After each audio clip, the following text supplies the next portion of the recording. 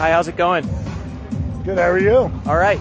I noticed you're right down here in front on the Wednesday keynote. Of course. How'd you get down here? How'd you get a seat down here? Dan stood right in front when the doors opened. Just ready to go right at the opening. Exactly. Huh? Awesome. What are you looking forward to today? The demos. Demos, right on. So you got Nat Friedman coming up showing some of the desktop stuff with Guy Lunardi. You hear about that? Oh, yeah. All right. And then I think you got some identity management stuff coming up here as well. Maybe some GroupWise going on. Oh, yeah. I can't wait. Ready for it all? Oh, yeah. All right. Good. Thanks. All right. How's your BrainShare conference going, guys? Oh, very good. Very good. Wednesday keynote. Yep. You guys ready for it? Yeah, absolutely. Yeah. Good seats right down here. It seems like you're right up front. We came here early to have a good seat. So you were waiting right outside? Yeah. Right on. Yeah. Have a good show, guys. Okay, thanks. So how's your BrainShare going? Good. Yeah. Third day of the show. How's it been so far? Very good. Yeah. What kind of things have you done so far?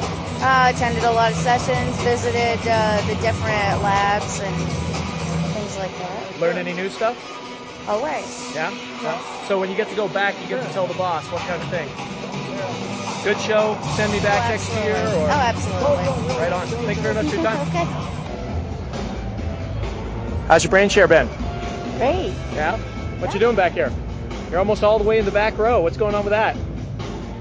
I can see better up here. Yeah? I guess you got these camera screens right up here. Yeah, you can see everything. You looking forward to the keynote? Yeah. Yeah? Good. Good to see you out here this morning. Thanks. I understand that we got desktop demonstration coming up here. You seen SUSE Linux Enterprise Desktop yet?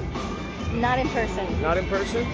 All right. Well, if you see me running around later in the show, I'd love to get a second impression. Now, if you haven't seen it yet, you're going to see it up here, and I'd love to know what you think of it. Okay. All right. Thanks. Sure. How's your BrainShare been? Oh, awesome, man, as always. What have you gotten done here? What have I gotten done here? Yeah, what have you been doing? Well, I've been, of course, pursuing the ZenWorks track, and it's really good that we have something new to give our customers this year with the Dell Edition. So I'm really excited about the opportunities that are available this year. Awesome. And looking forward to anything in particular in the keynote today. Do you know what's coming up on it? I don't. Really? Yeah, okay. so I'm pretty excited. There's some SUSE Linux Desktop going on up here. Oh, that's what I heard. Yeah, absolutely. They're going to start seeing some actual live demos, all based on SUSE 10. I think our last demo for the day is a little bit of ZenWorks stuff. Martin Buckley and Alan Murray are going to be up there. And rightfully so. Right on. How's yours been? It's been great. Yeah? Yeah. Enjoying everything? Enjoying everything. We feeding you okay? Yeah, absolutely. There's always a buffet, right? All right. And so what sessions have you hit that are good so far? I've hit a little bit of everything, ranging from the Celeste 10 stuff to the Open Enterprise server iteration, Cypress, ZenWorks GroupWise. I've just tried to take it all in. Right on. Real Thank you very excited. much. You're welcome. This is Novell Open Audio BrainShare BackStage. Nat Friedman, Guy Lunardi, you guys just came off of the main stage. You just did a fantastic demo of Thank you, new Ted. desktop. Thank you very much. How'd it go up there? It was great. I mean, we had, it's really hard in even 30 minutes to demo the entire desktop because we're talking about millions of lines of code, my entire life's work. It's just like, it's impossible to show everything, but we try to give people a taste for, mainly a lot of the Office productivity changes that we've made, our VBA macro support in OpenOffice, the interoperability that we have, which is awesome now, and also show some fun stuff, show photo import, show XGL, those kinds of effects. Show some nice movies as well. Show a couple movies. Yeah, it's, we try to mix it up because the thing is, people don't want a desktop to just be practical. They want it to be something that's pleasant to sit in front of all day. Yeah, they want to have some fun as well. You're going to be sitting there all day. It's like you might as well have something that's sort of nice to look at and nice to use. Tell me a little bit about this general office worker space that you're doing. What is the general office worker? Well, like we described it during the presentation, it's a part of the audience in an organization that mainly use collaboration, the Office suite, and the web browser. A lot of the applications are moving in that space. And even if you're tied to a couple of old-fashioned legacy applications, we have ways to actually bring those to the Linux desktop as well. So we think it can match a broad portion of the audience in an organization. And according to a survey done by the OSDL, they told us it's about at least 35% of their knowledge workers inside of an organization. So it truly opens up the target market for the Linux desktop right now. And so what about our Novell Open Audio listeners? It looked like there was not just stuff that's going to make it easy for them to deploy it in their environments, but also to use it themselves. There's plenty of geek toy in there as well. Oh, there's a lot of fun stuff in there. XGL Comp is a completely plug-in based system, really configurable through Gcomp. It's really nice. That's all those flashy effects that you showed? All those 3D accelerated effects are based on that really nice plugin system. It's really easy to write plugins. So we were even thinking about launching a plugin competition to solicit some sort of like contributions and people's ideas. And then Beagle. Everything, all those apps, Beagle, F-Spot, Banshee, they're all written in mono. They're all written primarily by one person, so they're really hackable. It's really easy to go in there and in an afternoon learn the code and add a feature. Yeah, we had Aaron Bach over on the show a little while ago, and he was talking about how he wrote the whole thing to be modular, plug-in based and things. Yeah. So most of those things are that way, right? Absolutely. I mean, all of those are, and it's that's kind of one of the fun parts about working on this is that I actually get to occasionally go and look in the code and do something myself because it's pretty small and manageable. It's really nice. So if you just want to look at it closer from just a configuration perspective, it gives the system admin so a broad range of freedom already with the ability to manipulate many of the .desktop files by default, touching the gconf keys.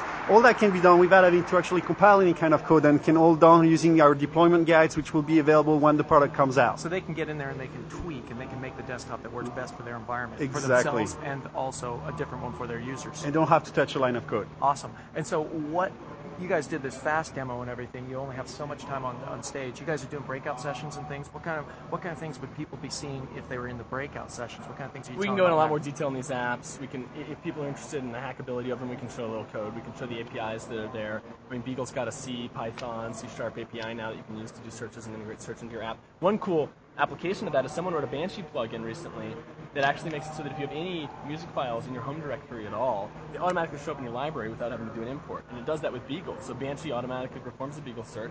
Let's say I email you, Ted, I email you an MP3 and you save it to your disk. It's in your library immediately. Oh, that's within very a second cool. or so. You don't have to actually do an import. So that's kind of the cool thing you can do when you have nice APIs. Right on, right on. Thanks very much for your time, guys. Good work up there. Thanks, Ted. We're backstage behind the BrainShare keynote demos. They're still going on right now, but just came off the stage. Kevin Smith and Chris Neal, they just got done with their work group demo. Guys, how'd things go up there? I'd say, yeah, it went really well. We had one or two little surprises, but we managed to work around them, and everything works in the end. Now, you guys, it looked like you guys had a mess of devices up there. What operating systems did you guys start with there? So we started off with NT4 and Exchange, and then we had OES running on Linux, we had GroupWise running on Linux, we had GroupWise Mobile, BlackBerry Server, SLES 10, Virtualized NetWare, Macintosh, Linux Desktop, and 3 you guys PDAs. actually showed moving somebody off of an Exchange Windows server over to Freedom on Linux with GroupWise, right? Absolutely, yes. Yeah, and then extending that GroupWise environment to their handheld device with GroupWise Mobile Server and BlackBerry solution. How many handhelds did you guys have up Three.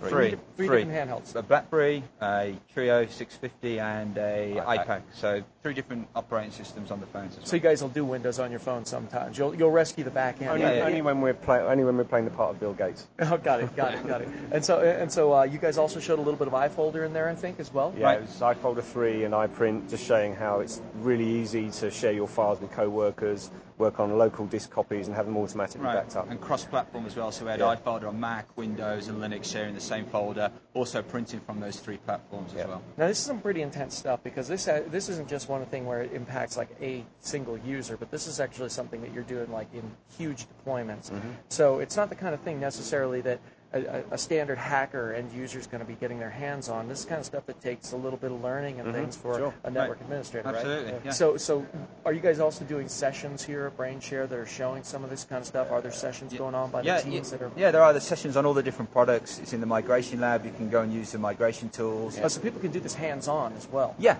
Obviously not the whole thing, but in individual stages, absolutely. It takes some work to put the whole thing together, but in pieces, any particular technology that someone's interested in, they can just go and focus in on that in the installation and migration depot. Right on. Well, thank you very much for your time, guys. Good work up there. Have a good one. Bye. Our final BrainShare backstage interview is with Martin Buckley, who just came off the stage. The keynote just closed a moment ago. Martin's come back here to talk to us. He was showing some things about USB devices. What exactly was that, Martin, that you were showing off there? Oh, hey, Ted. It's good to talk to you after the keynote. We showed a new partner product called SecureWave Sanctuary, which tries to solve one of the main problems that IT security administrators have today, which is, securing corporate data and basically trying to cope with the proliferation of things like thumb drives and iPods in the organization. So this is really about data leakage out of an organization where proprietary information, financial information, anything like that could get out. Is that right? That's part of the story, but that's the main one that most people are concerned about. The other thing that's really concerning for a lot of organizations is if you take a thumb drive home and a virus gets loose on that and you bring it into the organization, it's a backdoor into the okay, so it's the reverse bringing data exactly. in, malicious data, malicious code. Malicious code, malicious data, games, unauthorized applications, anything like that. Got it. So we lock down USB devices, we do full audit and full logging of who's doing what, where, when. So we can see that UTED, for example, are dragging out all of our finance history for the last 2 years out to your iPod and walking off site. Actually, maybe on this mobile recorder. Hey, maybe so.